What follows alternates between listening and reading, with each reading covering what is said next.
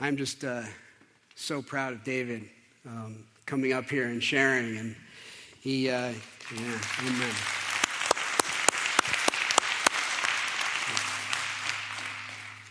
If you've known David for any length of time, you know that was definitely one of the hardest things that you could imagine him doing, and it's been funny for the last several weeks. Before service or after, he'll just kind of wander up here and just be like, okay, just getting used to being up here. And so it's been really, really amazing. And thank you for being transparent. I think that there's no greater witness of God's amazing redemptive love than a testimony of a life changed. And that's why we really celebrate testimonies here, and why we think it's so important. And so, again, David, thank you so much. In the few minutes that we have before we get into communion, I just wanted to share some thoughts and reflections on Psalm 90 with you. So let's pray. Father God, we thank you for what has already transpired this morning.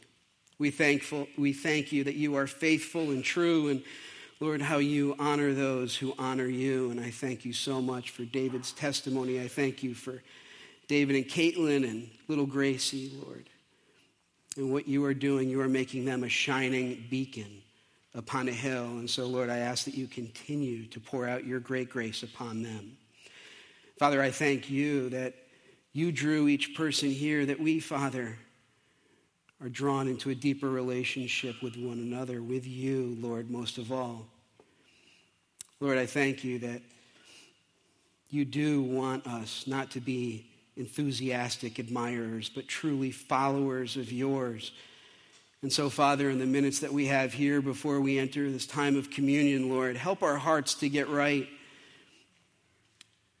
And Lord, help us to seek you in all that we do. We just thank you and praise you in Jesus' precious name. Amen. Does anybody happen to know the most read section of the newspaper?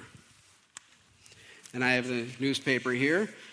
One would think sports section, right? Got a lot of men here. Sports, nope, that's not it. Then maybe the comics. This was really at the top of my list. But nope, that's not it either. You know what it is? It's actually the obituaries. It's the most read section of the newspaper. And so this is today's newspaper. And we have Ann D'Amico, Edna Dawson, Anthony Morell, Mary Yackel, Milton Richardson, and many more. As I read through those names, I've been thinking, what were their last thoughts? What were their last thoughts? I doubt many of them thought that it was a good day to die. I don't think that many of them thought that it was the day they were going to die. They certainly weren't planning on that. So I was thinking about their last thoughts. And do you think that any of them thought anything of the following? Boy, I'm glad I was able to yell at my wife that the house wasn't clean. How about I'm really happy I was able to tell my kids how disappointed I am in them? How about I'm really psyched I got to watch porn last night? Or I'm pleased I was able to flip off that guy who cut me off on the highway. Do you think that these were their last thoughts? I hope not. Question is, if today was your last day, what would your thoughts be? Would any of the previous statements apply? And do we truly live out every day as if it is our last? The word over and over again tells us that life is but a vapor, here today and gone tomorrow. And do we live that way? Psalm 90 directs us to number our days. Skip will have a section of Psalm 90 up here as I read the entirety of Psalm 90. This is a prayer of Moses. Lord, through all the generations you have been our home. Before the mountains were born, before you gave birth to the earth and the world, From beginning to end, you are God. You turn people back to dust, saying, return to dust, you mortals. For you 1,000 years are as a passing day, as brief as a few night hours. You sweep people away like dreams that disappear. They are like grass that springs up in the morning. In the morning it blooms and flourishes, but by evening it is dry and withered. We wither beneath your anger. We are overwhelmed by your fury. You spread out our sins before you, our secret sins, and you see them all. We live our lives beneath your wrath, ending our days with a groan. 70 years are given to us, some even live to 80, but even the best years are filled with pain and trouble, so they disappear and we fly away. Who can comprehend the power of your anger? Your wrath is as awesome as the fear you deserve. Teach us to realize the brevity of our life, or teach us to number our days, that we may gain a heart of wisdom. O Lord, come back to us. How long will you delay? Take pity on your servants. Satisfy us each morning with your unfailing love, so we may sing for joy to the end of our lives. Give us gladness in proportion to our former misery. Replace the evil years with good. Let us, your servants, see you work again. Let our children see your glory. And may the Lord our God show us his approval and make our efforts successful. Yes, make our efforts successful. It's amazing as this is a prayer of Moses. Moses, as Frank says, Moses the Magnificent. And if anybody heard and responded to God's will, it was certainly Moses. But here he is praying for God to show him how to number his days. And what do we even mean? What does he mean by numbering our days? This past week, I was watching 60 Minutes. And 60 Minutes had interviews with death row inmates at Texas state prisons. And I got to thinking, would I have to ask them what it means to number their days? For they know the very hour of their death. Each day is a day closer to our last. But unlike these death row inmates, how many of us will truly know the days of our life? I doubt any of us will. So most of us would rather number the stars in the heavens or the grains of sand on a beach than number our days. For too often, I think David shared this, we would certainly weep at the days past wasted on the desires of our flesh. And yet as we look forward, our future seems to be so far off. There's so much to do and so many plans.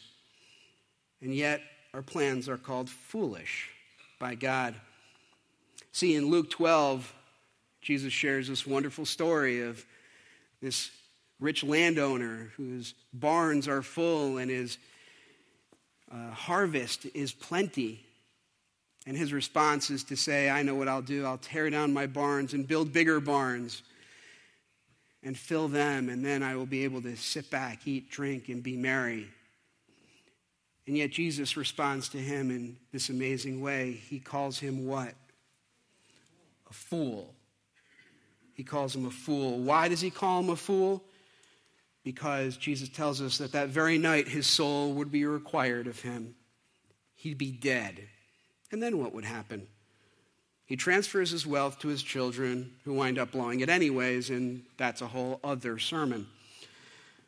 So if numbering our days isn't about our plans for the future, then what is it about? Well, what is it that Moses actually cries out to God? He says, number our days that we may get a heart of wisdom. A heart of wisdom. Numbering our days isn't a mathematical calculation. It's a recognition that our days are not our own. Wisdom is surrendering our plans to his plans, our will to his will, and our lives we recognize as a countdown clock. In Psalm 90, Moses implores us to number our days, number this day as if it's our last. live this day as if it's a gift from God and that tomorrow isn't coming. For church, it is a gift, and tomorrow is not guaranteed. As we move to communion, my question to you is, have you numbered your days? Have you truly surrendered to the one who controls the number of those days? And are you seeking that heart of wisdom? As the servers gather,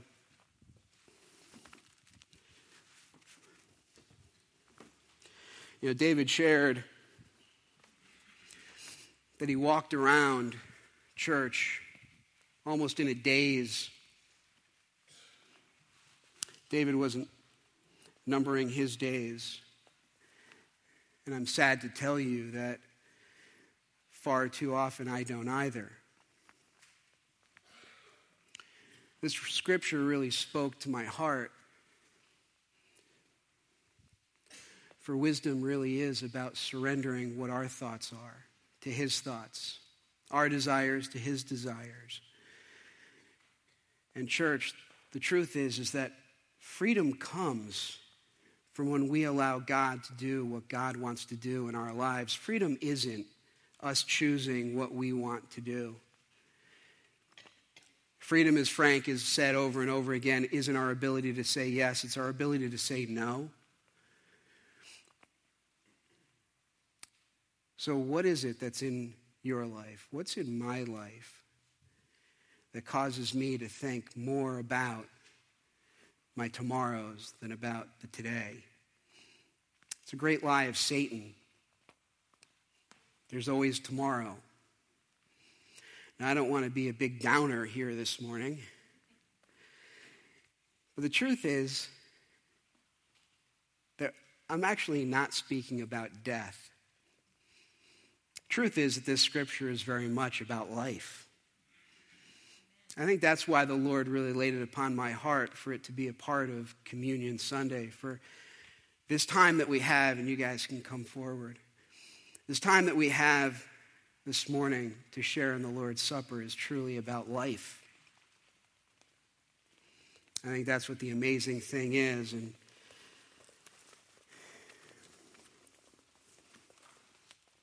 we read in 1 Corinthians, "For I pass on to you what I received from the Lord himself. On the night when he was betrayed, the Lord Jesus took some bread and gave thanks for it. Then he broke it in pieces and said, 'This is my body, which is given for you. Do this in remembrance of me.' In the same way, he took the cup of wine after the supper, saying, 'This cup is the new covenant between God and his people, an agreement confirmed with my blood. Do this to remember me as often as you drink it. For every time you eat this bread and drink this cup, you are announcing the Lord's death until he comes again. So anyone who eats this bread or drinks this cup of the Lord unworthily is guilty of sinning against the body and the blood of the Lord. That is why you should examine yourself before eating the bread and drinking the cup. For if you eat the bread or drink the cup without honoring the body of Christ, you are eating and drinking God's judgment upon yourself. That is why many of you are weak and sick, and some have even died. But if you would examine yourselves, we would not be judged by God in this way. Yet when we are judged by the Lord, we are being disciplined so that we will not be condemned along with the world." At Bethlehem Community Church, we practice open communion, which really means that if you have placed your faith and trust in the Lord Jesus Christ, then we would ask that you would participate with us. And if you haven't, that's okay. Just pass the plate along. But the one thing that Paul asks us to do here is to truly examine our hearts. And so I think that David's testimony and this brief scripture about numbering our days was on purpose, because I think that there is somebody here who was drawn here by the Lord who needed to hear what David shared, who needed to hear what the Lord has spoken this morning. And so we're going to give it time right now.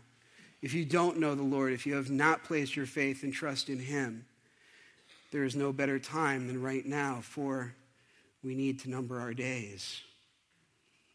Because on the other side is where true life is. See, our eternal hope is found in our eternity with Christ. That's life. So we're not speaking about death this morning. We're truly speaking about life. So this is a day that you can pass from death to life if you don't know the Lord. And perhaps you know the Lord. You have placed your faith and trust, but you have wandered from the path. And he's speaking to you right now about what you need to confess to him and be right.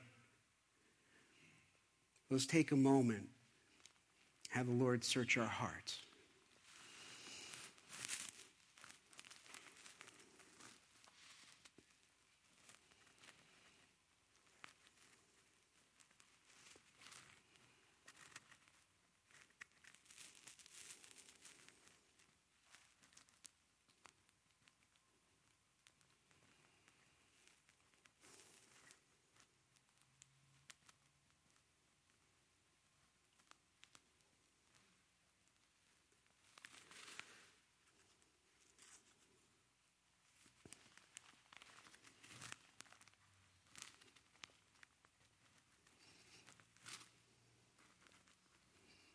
John 6, Jesus said, I tell you the truth, Moses didn't give you bread from heaven, my Father did.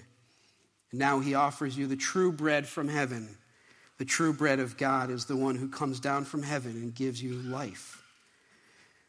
Jesus says, I am the bread of life. Whoever comes to me will never be hungry again.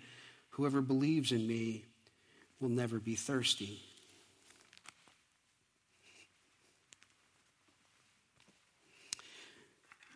At the time when Jesus brought his disciples together for the Last Supper, the Passover Seder, and I'm excited to share that with the congregation again. He said, this is my body broken for you. Do this in remembrance of me. And he gave a prayer of thanksgiving, a prayer that I've shared with you before. I'll share again what he would have said in Hebrew. Baruch atah Adonai Eloheinu melech haolam, hamotzi lechem min haaretz. Blessed art thou, O Lord our God, King of the universe, who provides the bread of life. Father God, I thank you, Lord, that you are doing an amazing work here.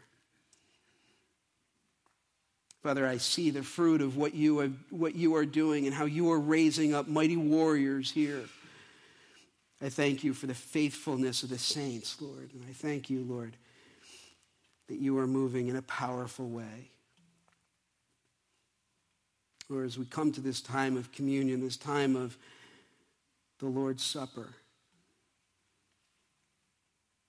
I just ask, Lord, that as we take this bread together, we truly recognize that you were broken for us,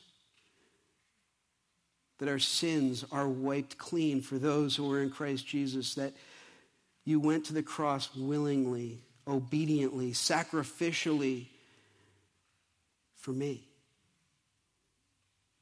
and for each one of us here. So, Lord, we just thank you and praise you. Amen.